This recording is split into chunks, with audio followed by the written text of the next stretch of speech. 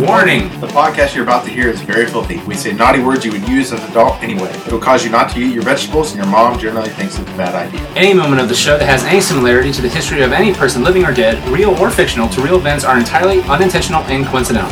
Unless we're specifically noted otherwise in the cast and crew credits, all celebrity voices are impersonated, and no celebrity has endorsed any aspect of the show.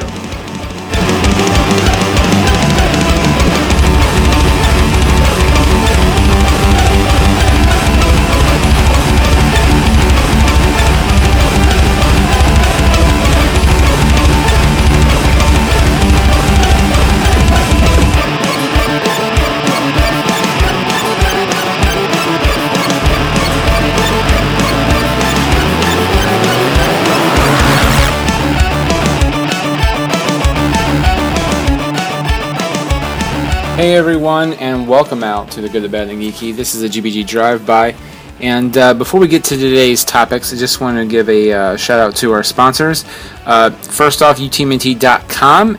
Go to UTMNT.com. Ultimate Teenage Mutant Ninja Turtles. It's a fan-based webcomic that I'm the writer and executive producer for. Please check that out.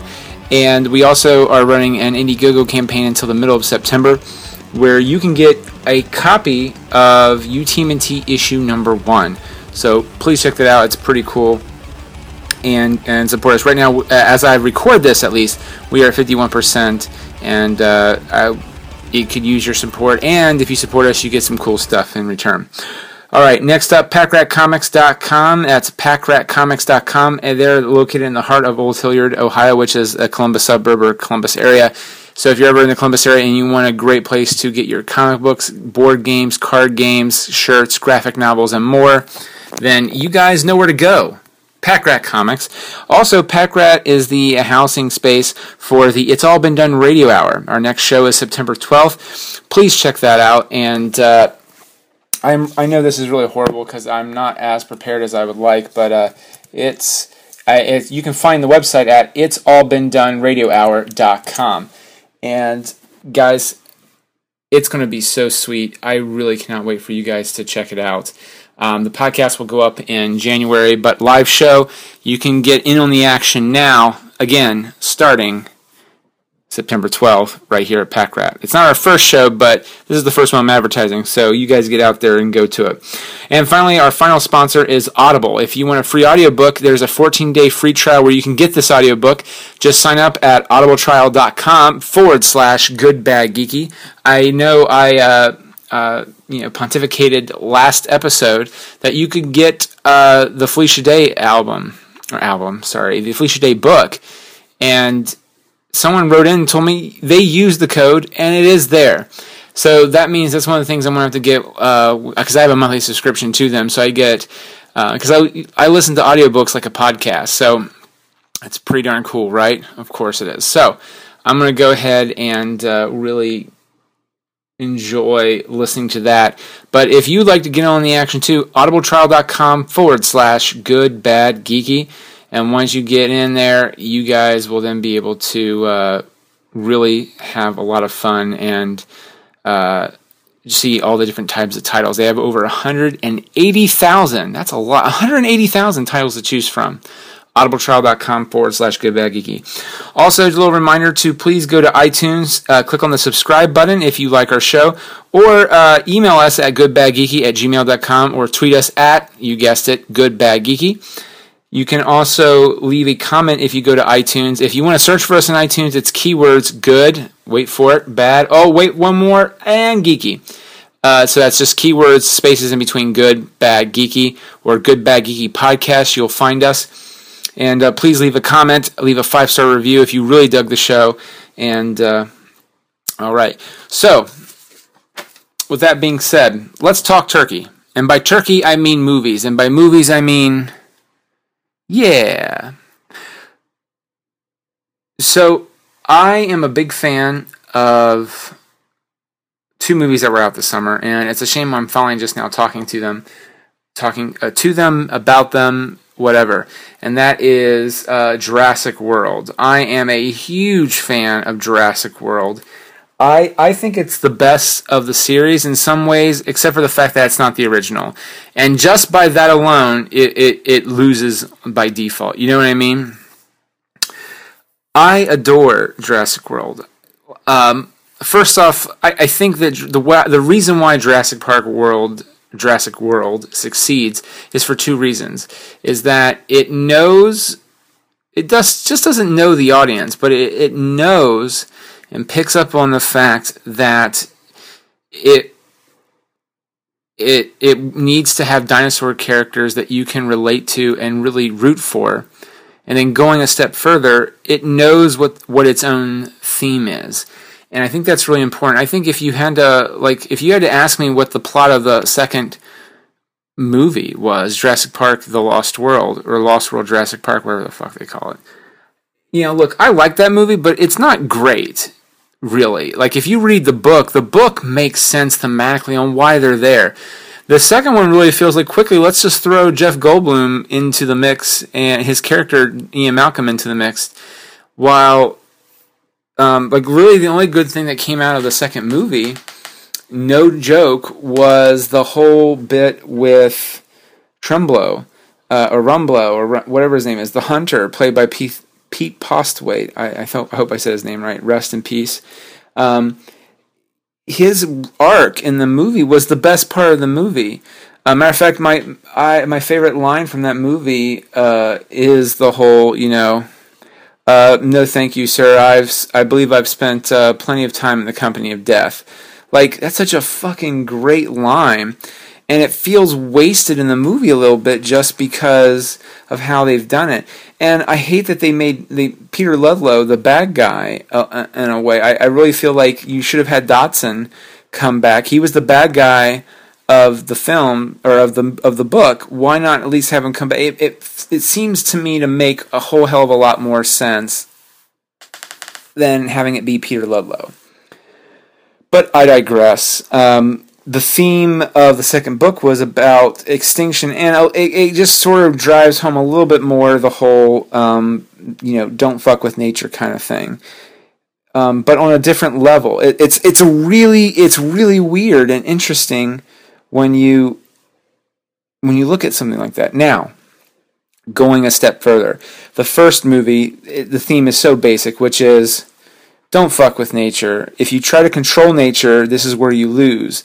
Because life is such a unique thing, you can't try to control it. And when you do, bad things happen. Well, that's the whole point of Jurassic Park. Now, Jurassic World. We already know that the problem is man controls dinosaurs. But what if man actually did control dinosaurs to got everything, and it's been running for the last 10 years just fine. Now, here's the question, which is, man has tamed science to a degree, but now, what if he sells out to the consumer? That, to me, is the whole point of Jurassic World. But you just throw dinosaurs in the mix. For those who don't know, the plot of the movie is Jurassic World has been open for the last 10 years. It's on Isla Nublar. So after the events of the first movie, InGen swooped in and saved the park and brought John Hammond's idea to life in such a way that it's pretty fucking awesome. But there's some other stuff going on. There is a section of InGen believes that they can make money off the dinosaurs, and by leasing them out as weapons, machines, to kill. So they hire Chris Pratt, aka Star-Lord, to train the raptors and see if it's viable. He's training the raptors, which is really cool, but he understands that these things are living beings, and that they like the trailer says, they need three things: to sleep, to eat, and to fuck. And it really comes down to misunderstanding that message. And in a way, it's making fun of us as audience members, because every time a big movie comes out, like not just Jurassic World, but any movie comes out, like say The Avengers, they poll people, like, what do you want to see? Like, well, we want to see something bigger, more action-packed, more full of daring do and this and that. And so then, instead of probably following on what they wanted to do in the first place, they try to give the audience what they want by pandering to them. And that is where Jurassic World, I think, really succeeds super well. Look, it says, Chris Pratt says, he's like, they're dinosaurs. What else do you really need? Why do you need to create a brand new species of dinosaurs? Because they pulled people, because they felt like they weren't making enough money. They pulled people and gave them exactly what they wanted. They gave them a dinosaur, it created a dinosaur that is made up of the T-Rex, the Velociraptor, and probably 3 or 4 other things, making it a truly, truly terrifying creature. The Indominus Rex. Freaking genius. It and how well it works. There are moments, too, where I feel like, not every death needs to feel, super squeaky clean good. I remember a lot of people were upset about the way that there's this one death in the movie. The girl who's sort of tasked with staying and watch the kids. She sucks at her job, yes, but beyond that, she wasn't cruel to the boys or anything like that, but she gets picked up by the Petrodons, dropped a few times, picked at, necked at, or whatever, and then she is food for the hares. So she's swallowed whole and digested. That's pretty fucking cruel.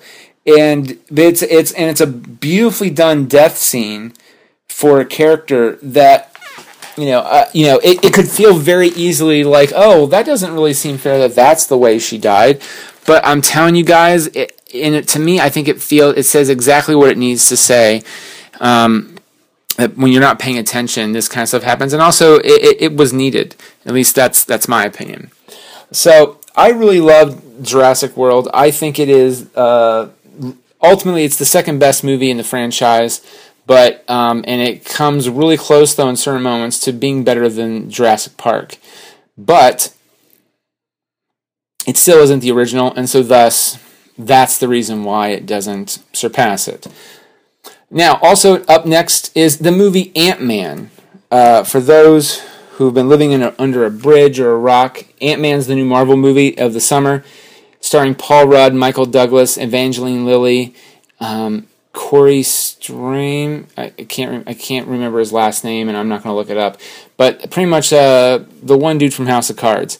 Wonderful actor, by the way. Now, Ant-Man overall was a great movie. It worked, but it wasn't great in the same way Jurassic World does, I would say, or in comparing it to the other Marvel movies as Guardians of the Galaxy.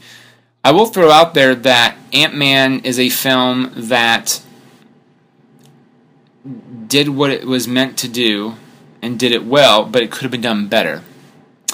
What I mean by that is that movie is trying to be something a little different. It really is trying to be a film that has nothing to do with the Marvel Universe, but it does. And it does something that's very hard to do in movies today, and that is world build. World build in any story, whether it be comic books, movies, radio, whatever your format is, it's really hard to do. It should leave you guessing and wanting to find out what's going to happen next, right? So that, to me, is the real success of Ant-Man. Michael Douglas stars as the original Hank Pym, the original Ant-Man, who was Hank Pym. He created the Pym particle that, when applied to the suit, it shrinks you down, and there you go. There's 2 moments in the movie that really make you want to flash back and see Ant-Man, the original Ant-Man. And that's not a slam against Scott Lang, which is played by Paul Rudd, his Ant-Man. But that's how well done the movie is. It gives you just enough to find out, I want to know what the hell happened here. Just like in Star Wars, Episode 4, or Star Trek 6, The Undiscovered Country, or Star Trek 2, The Wrath of Khan. These are movies that they take a world. Here's the thing, though, that's interesting about Star Trek. Star Trek is a world that's already been built up by the television show. But it creates a world that it makes you want to really dig more into, you know?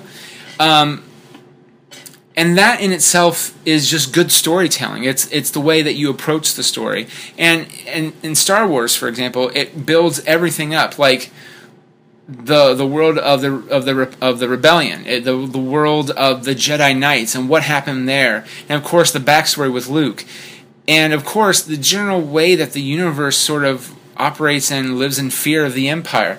That kind of, I mean, it's really like that, and Ant-Man does that here as well. It really builds up the mythology of S.H.I.E.L.D., but in particularly, dear Jesus, I cannot speak. In particularly, Hank Pym as Ant-Man and Janet Van Dyne, aka the Wasp, in the Marvel Universe, or in S.H.I.E.L.D. And that in itself is huge. I cannot wait, if they would ever do it, to see that movie. It might not ever happen, but I can't wait to see it. That's how good Ant-Man is. Now, that being said, the new Ant-Man, a.k.a. Scott Lang, a.k.a. Paul Rudd. How is that? It's a great movie, but if any of the flaws come down in the movie, though, it really comes down to the bad game. I believe it's Corey Haim.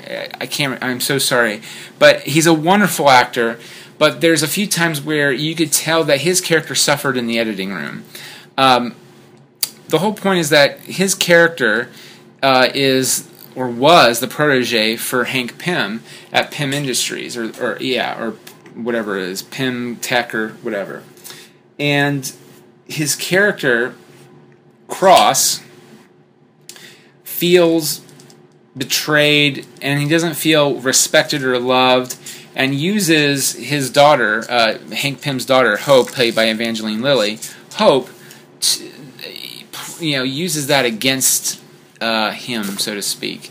But then you find out it's a ruse, because she's worried that he's trying to create his own Pym particle, calling the Cross particle. Ooh, how original. Good job, Cross. But Cross is so close, is on the breakthrough of finding a breakthrough with the Cross particle. Now, here's where shit gets a little off. If you watch the movie, he has never, the way they edit it together, from his perspective, he's never used the suit. But the way you hear her talk, Hope talk, is that there were probably some scenes that were cut out where, listen to yourself, you've used the suit so many times that it's making you crazy. And you're going, well, wait, he's not worn the suit yet. What? It's not the end of the movie. He hasn't worn the suit yet. What the hell? So it's little stuff like that that really makes you have issues when you really look at it and examine it further. There is a great moment where Scott shrinks down and starts continuing to shrink through time and space itself. It's really good. It's absolutely amazing. Beyond that, though, I would say that the finale that takes place in a girl's bedroom is hysterical, poignant even, and is just a lot of fun. Again, that's the whole thing with Ant-Man. The whole movie is a lot of fun, and it really does have a lot of heart. There are a few things that you wish they would focus on a little bit more on from Scott's perspective, like with the daughter and stuff like that, but still, it is a great movie. I wholeheartely suggest you give it a try. Not as good as, say, Guardians, where it builds a perfect world, but the story seems to be, at least to me, very coherent and makes a lot of sense. Even the bad guy's motivations, even though the villain gets short-stiffed a little bit, I still feel like the villain's motives are a little bit more clear, and his story is clear and it makes sense. While Ant-Man, cross technologies or cross tech, his character feels really hurt in the editing room. So, yeah. Well, that's all I have for this episode. If you have any other thoughts, please don't hesitate to let us know. Again, at GoodBadGeeky on Twitter, or email us at goodbadgeeky@gmail.com. And don't forget to subscribe to us on iTunes if you like the show, and give us a good review. All right. Thanks for listening, everybody. Get out of here without cheese! You're a creep! Go away! We're having a good time in town! you soda cheapers! Go have some coffee with cream or something! Because I'll tell you something! This is a happy place! What the fuck am I supposed to say? What song is that?